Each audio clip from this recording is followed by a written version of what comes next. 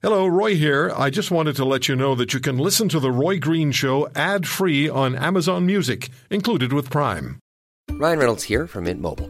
With the price of just about everything going up during inflation, we thought we'd bring our prices down. So to help us, we brought in a reverse auctioneer, which is apparently a thing. Mint Mobile Unlimited Premium Wireless. How to get 30, 30, bit to get 30, bit to get 20, 20, 20, bit to get 20, 20, bit to get 15, 15, 15, 15, just $15 a month? Sold! Give it a try at mintmobile.com/switch. $45 up front for 3 months plus taxes and fees. Promo rate for new customers for limited time. Unlimited more than 40 gigabytes per month. Slows full terms at mintmobile.com. Garth Friesen is back with us on the program for Forbes. He writes for Forbes.com. He wrote an article in September, early September, No End in Sight for the COVID-led global supply chain disruption. Mr. Friesen covers global markets, economics, and investing. He's also the head of rates at III Capital Management, a hedge fund with approximately $4.5 billion in assets under management.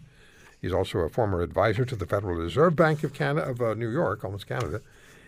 And we're moving to North, Garth, and CEO of hedge fund. Thank you for coming back. I was really, so many stories about the supply chain and the trouble it's in. You wrote the piece on September the 3rd. You and I talked about 3 or 4 weeks ago. And let me just go back to the first sentence you wrote in the Forbes piece. A chain is only as strong as its weakest link. When it comes to the current state of the global supply chain, weakness is everywhere. Massive dislocations are present in the container market, shipping routes, ports, air cargo, trucking lines, railways, and even warehouses. The result has created shortages of key manufacturing components, order backlogs, delivery delays, and a spike in transportation costs and consumer prices. Unless the situation is resolved soon, the consequences for the global economy may be dire. That was 2 months ago. It hasn't gotten any better. Where are we now? Yeah, hi, Roy. No, unfortunately, it hasn't gotten materially better. Some segments of the supply chain have gotten some improvement, but the majority have either stayed the same or in some cases even got worse. And the supply chain stresses that we're seeing now generally are attributed to COVID and the pandemic. But you say, and you wrote, this all started before COVID. It did start before COVID, but it's really COVID accelerated the stresses. Anytime you get a major supply or demand imbalance with respect to international trade, that can throw off timing issues with respect to manufacturing and shipping. And so initially it was the Trump administration's crackdown on China that caused an early ordering of certain goods to avoid tariffs. It involved an export decline out of the U.S. for commodity-related products into China. And so there were stresses were beginning to build prior to the virus.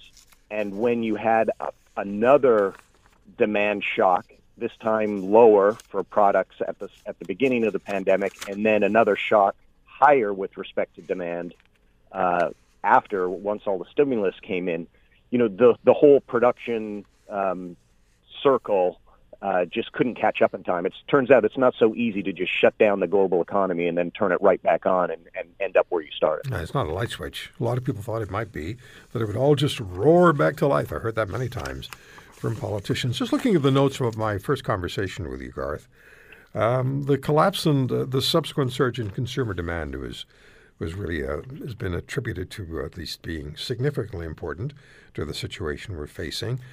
Shortage of shipping containers, we talked about that, and the advent of Christmas, shipping costs skyrocketing, trucking issues, truck driver shortages, railroads, you wrote, are stuck in the middle.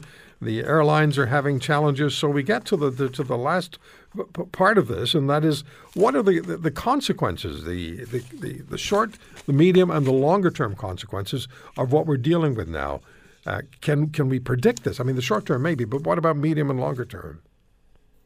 Well, bizarrely, the medium and longer term prospects look better than the short term, because a lot of steps that the various regulators, various companies, various manufacturers are taking right now will help in for the next crisis, so to speak. But Okay. they're not really going to help get us out of the immediate logjam. All right. Right? Whether it's additional supply of ports or new ports, whether it's solving the truck driver shortages, the labor shortages.